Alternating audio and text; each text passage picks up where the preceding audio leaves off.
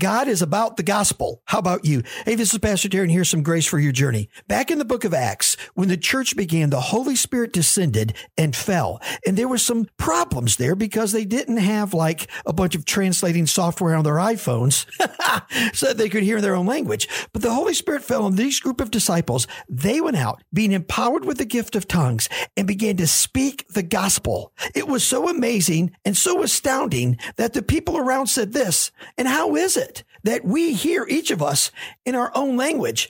And these are just Galileans who are speaking.